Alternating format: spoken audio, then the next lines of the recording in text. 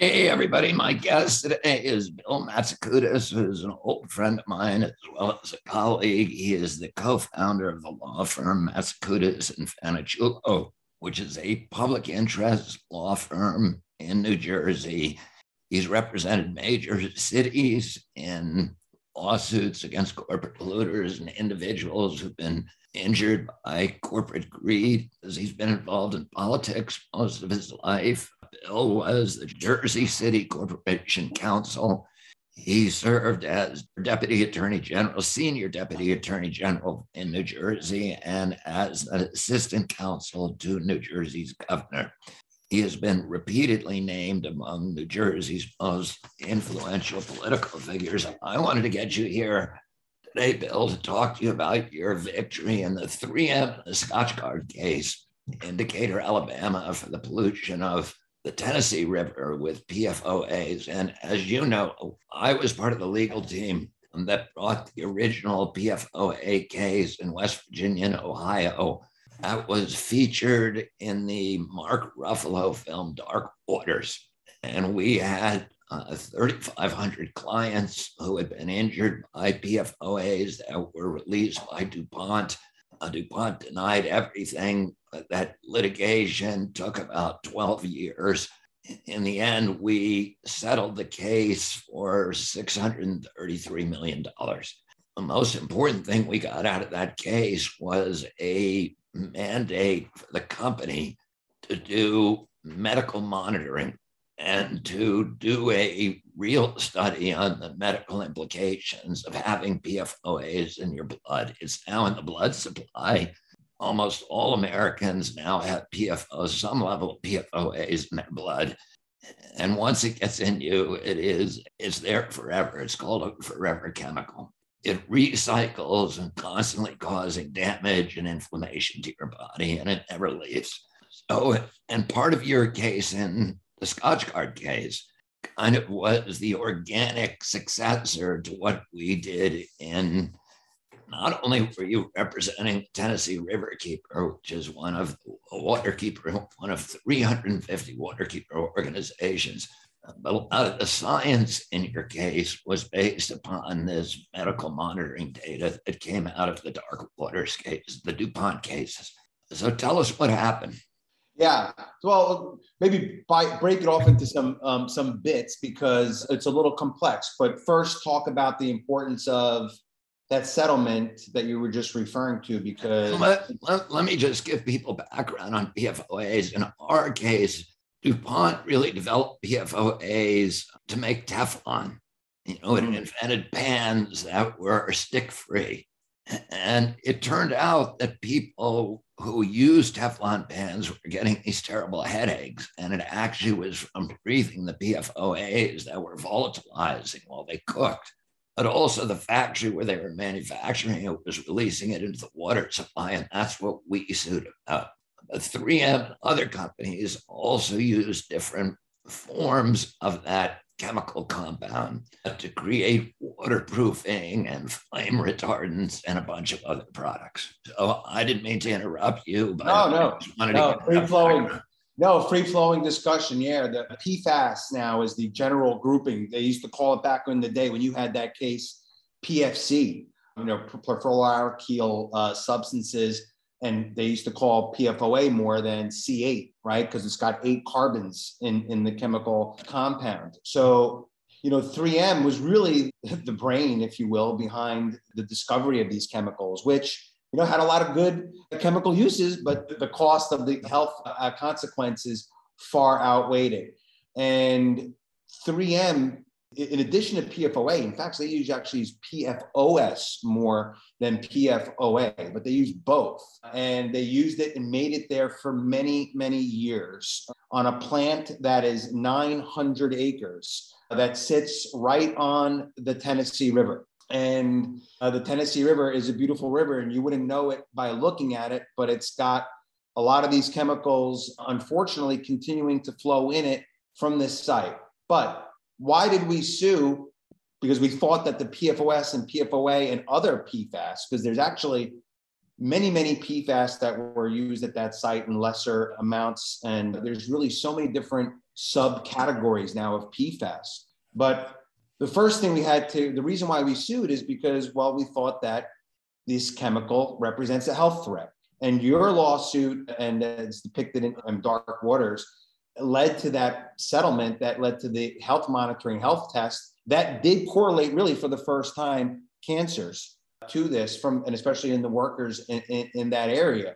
I think that I've heard some people say that had DuPont understood that was the result, they would have tripled the 600 million maybe, because instead of letting that health study take place, because that has been far more consequential to them on the bottom line. And, since then, there's been a lot of academic studies to ascertain the impact of PFAS. No surprise that the companies still reject the peer-reviewed science that's been out there in so many different universities across the world. This is not a problem limited to the United States by any stretch of the imagination. You have major PFAS problems throughout Europe, in Australia, and such. Yet nonetheless, the EPA, although they're in the process of fully regulating PFAS, so far it's not a regulation. There's nothing with the power of law that says that this is a hazardous chemical, that sets a minimum, what they call an MCL, a minimum contaminant level, although there are advisory levels for some years with regard to PFOS and PFOA. In our case, EPA is a captive agency. And when it comes to companies with these, politically powerful companies like DuPont and 3M, EPA is just a subsidiary of those companies. And throughout our case, EPA was really the enemy. EPA, just like it was in the Monsanto case, EPA was clearly on the side of the polluters. And, it just makes these cases much, much more difficult because that relationship is very, very difficult to explain to a judge. It's not that the judges don't understand it. It's just that kind of evidence is easy to get excluded and very, very difficult to get included. Yeah. And look, I'd like to think that the EPA, although there is what some people might call a deep state, there's a bureaucracy, and you have a mixture of people that I think are well-intended and other people that may not be. The person at the helm does change, right? And you would think that hopefully, consequentially, the direction of the agency will change. There may, we know that in certain departments that there's a culture that can develop, but nonetheless, like there's a new EPA administrator right now. We'll see what he does. He was in North Carolina, and I'm not an expert on what he did there, but the word is that he did a lot of good work on PFAS because there's a lot of PFAS issues in North Carolina. But he let the hog industry, industrial hog farms like Smithfield and Murphy Farms, pollute every waterway in the state. He gave free range to the coal industry and coal burning power plants. Duke Energy is the worst record of any utility in this country, and the Southern Company for water pollution. So and by the way, EPA has a very corrupt institutional culture. When we did the Monsanto case, the head of the pesticide division was secretly working for Monsanto, and we ended up getting their emails in which he said he killed a study by another agency. And then he wrote a note to Monsanto saying, I ought to get a medal for this because I saved you once again. So you had the head of that division in the agency that was literally working for the polluter. And in this case, in our case, in DuPont, EPA had to do a study in which they said, we had a Mr. Tennant, who was our original plaintiff, whose cows all died. And the cows, when they opened up the cows, their guts were literally liquefied. And the EPA study came and said he was a bad farmer. That's why the cows died. And of course, the reason they died is because they were drinking from the creek that was contaminated with PFOAs. Yeah, well, look, there's to me even the EPA state, and as part of the process of regulating, it's no question taking too long. But even on the EPA website and in the Federal Register, they talk about the evidence of the correlation between both PFOA and PFOS and a variety of human diseases. Not only cancers, like testicular cancer, kidney cancer, but also birth defects, autoimmune diseases. And, this is still what they call an emerging chemical. The science on it is, still developing, but the evidence is, I think, pretty clear to most regulated agencies, if you will, even though they may be slow to it for a variety of reasons. New states, some states, not the one we're dealing with in this case, have been ahead of the curve and have set standards that are even above and beyond the standard that you're dealing with at the EPA level. So, an interesting thing about our case, which is, filed underneath the Resource Conservation and Recovery Act, which enables citizens and like the members of the Tennessee Riverkeeper to sort of serve as private attorneys general, can by law file a lawsuit to seek a cleanup or remediation or other injunctive relief. So, our lawsuit was different than your lawsuit, for example, and almost, the great overwhelming majority of cases. Now there's so many cases dealing with PFAS, because most cases are seeking money or, medical monitoring of some sort, where our case did not. Our case sought injunctive relief.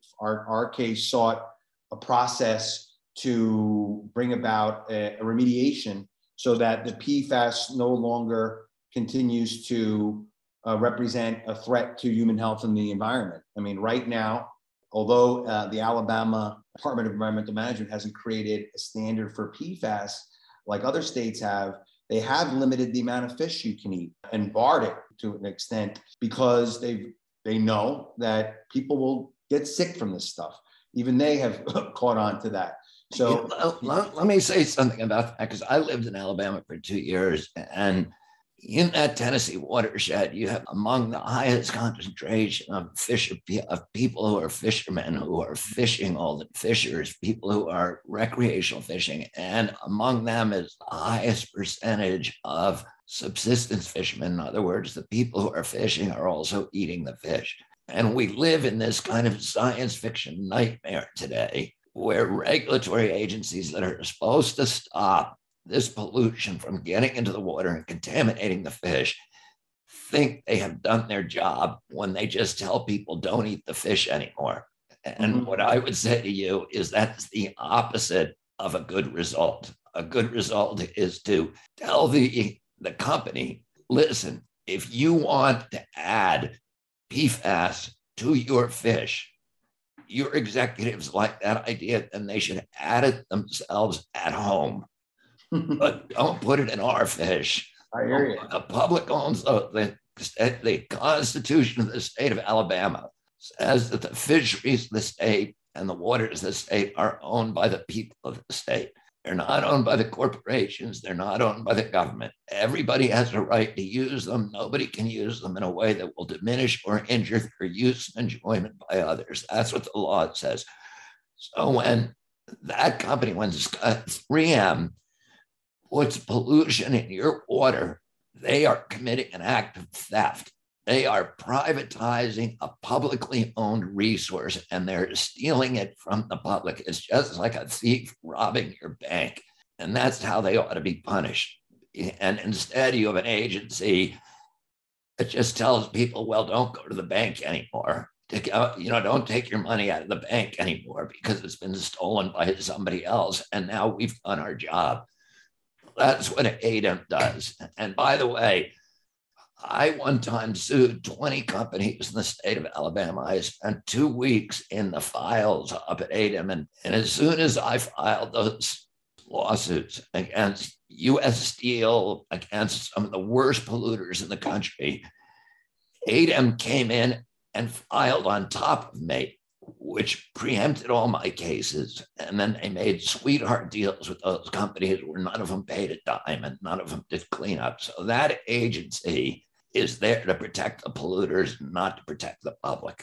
And everybody in Alabama knows that. There's not a single person living in Alabama who thinks ADEM is there to protect the public or the fish. Yeah. It's a criminal enterprise, all of it. And this is, these were some of the issues that we were, struggling and dealing with. We had some similar sort of situations going on. And, that's just to say that, look, here you have a company, 3M, sitting literally on the Tennessee River for decades and decades, creating these chemicals that are now rendered the fish uneatable. So, our goal in the lawsuit was to try to bring about a day when you could eat the fish, right?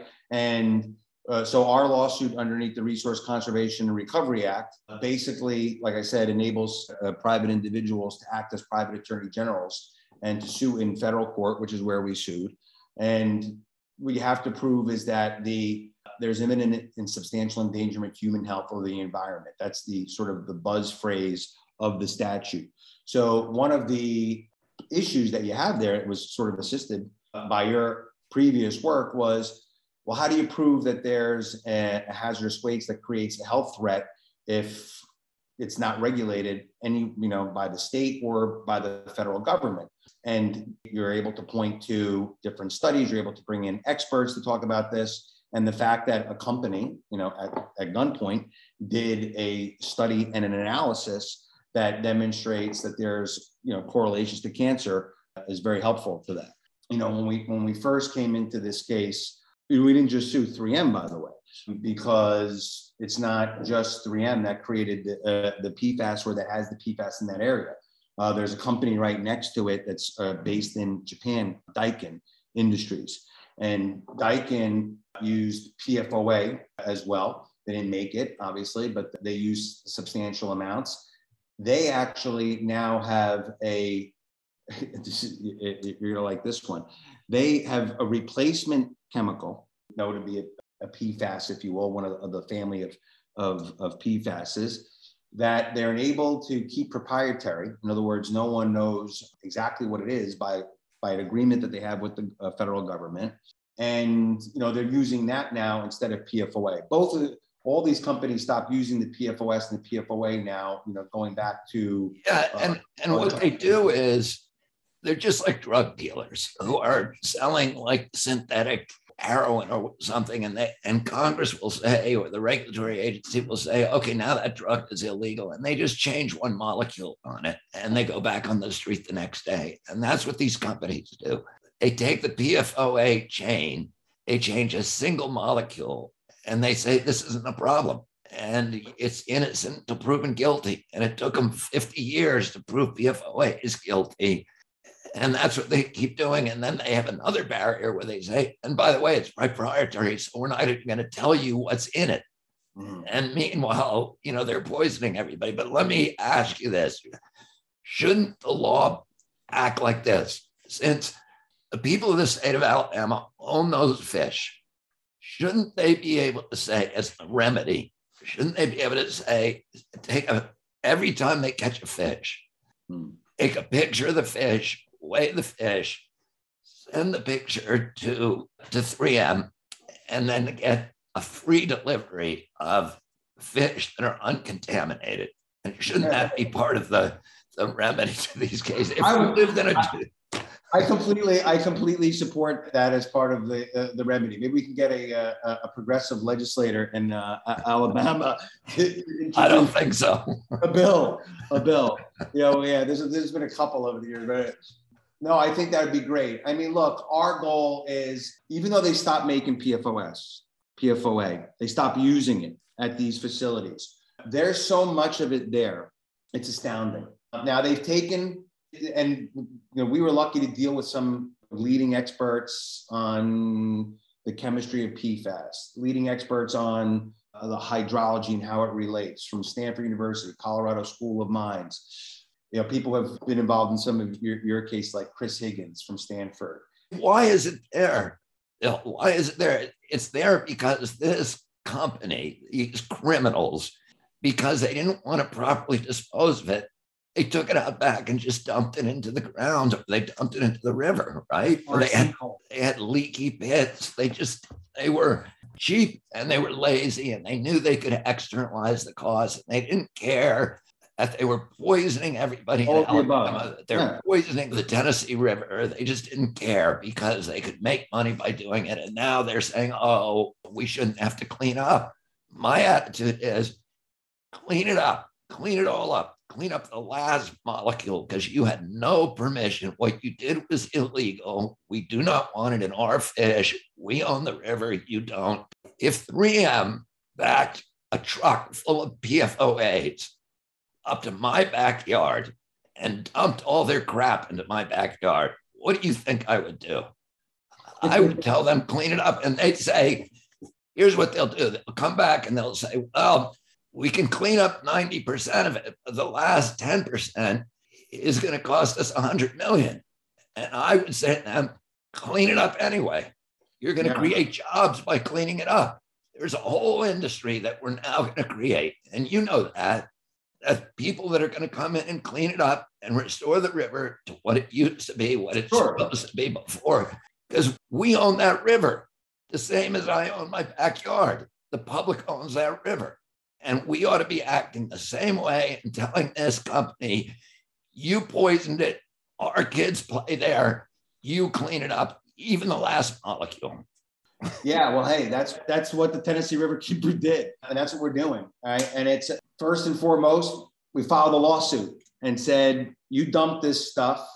You did so in a way that now it's an ongoing threat every single day to human health and the environment, okay? Because we know that there's pathways from the way they've dumped it on their site. There's so much of it. The readings of it in the groundwater are, you don't have to be a so-called expert or a scientist to know that when you have 70 parts per trillion is the standard and you've got millions of parts per trillion in the groundwater. And you know that the groundwater is flowing in a direction toward the river, okay? And you know that the monitoring wells around the river are picking up high numbers. You know that there's an ongoing contamination. So it's not like any given day, you just turn off the switch and it stopped, okay? And look, over 20 years, don't mistake this for me saying anything laudatory, because this is before we sued and we still sued. They've undertaken a variety of different Band-Aids, if you will, to address the problem. And the problem is not solved. We can see that in readings from the surface water. We can see that in the fish, right? The fact that there's still in the fish. So yes, we went out and said, you have to clean this issue up, clean this contamination up. That's a question though, all right? Now it may seem sort of a simple thing to say, let's clean up every last molecule. And what does that really mean?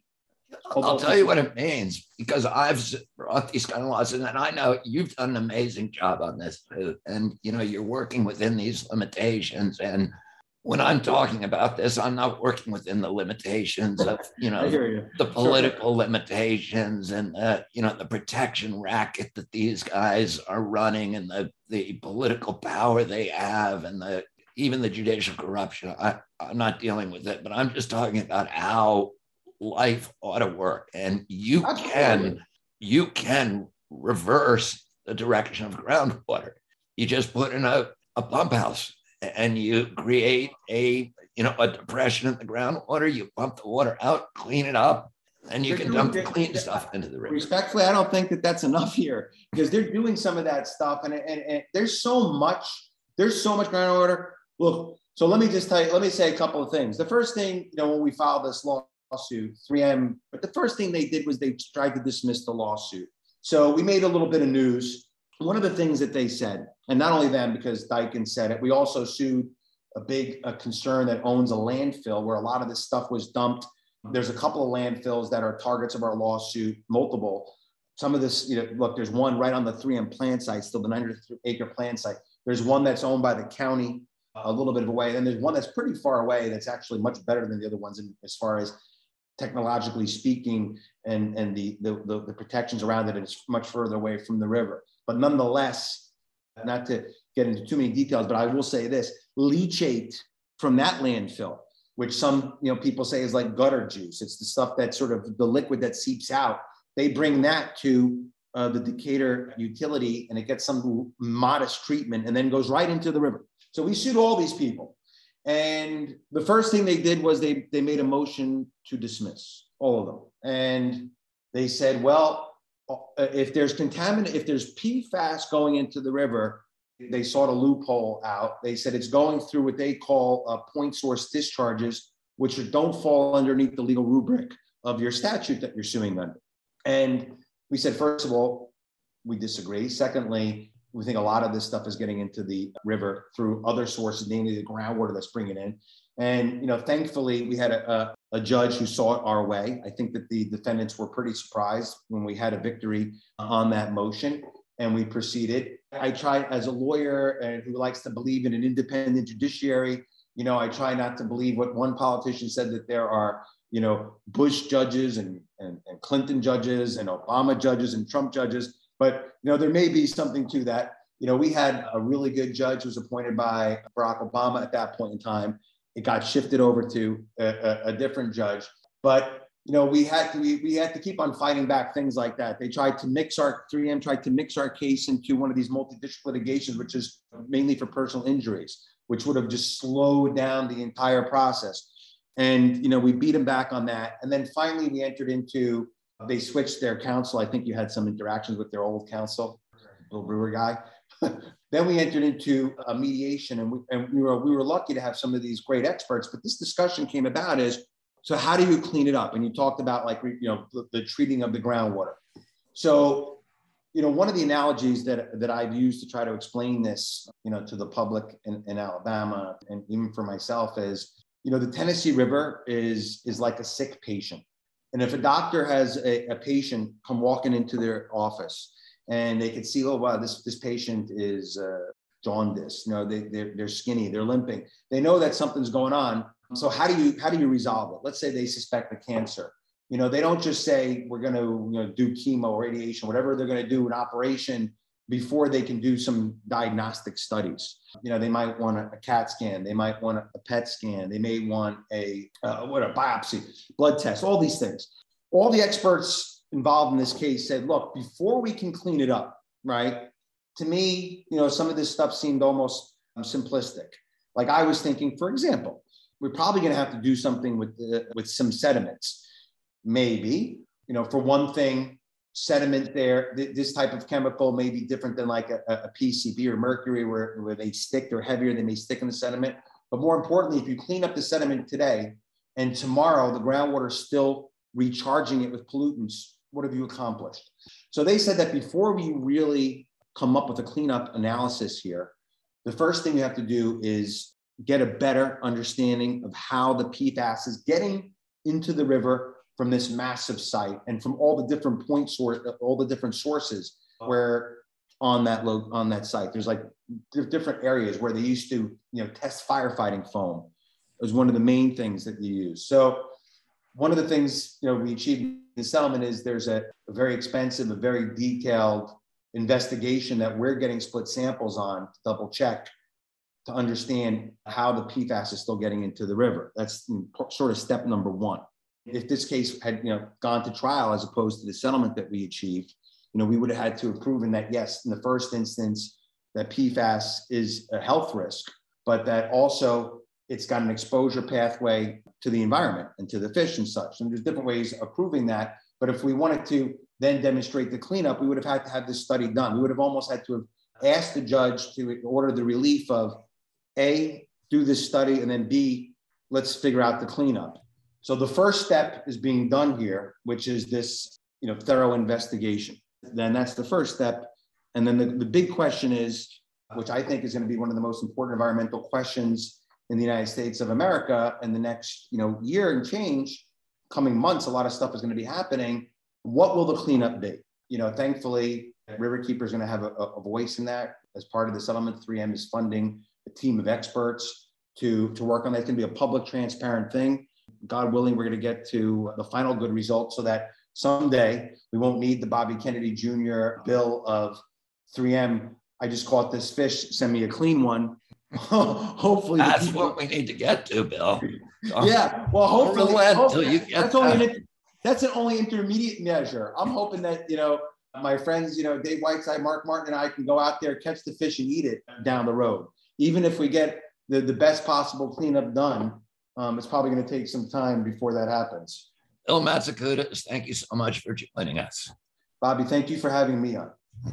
And thanks for everything that you do, Bill. Keep fighting until you get those free fish being sent to those guys. And you and I are going to eat a largemouth bass one day from the river itself. All right. Okay. Take care. Thank you, Bill. Bye-bye. Thank you all. Good job, Bill. Thank you. Bye-bye.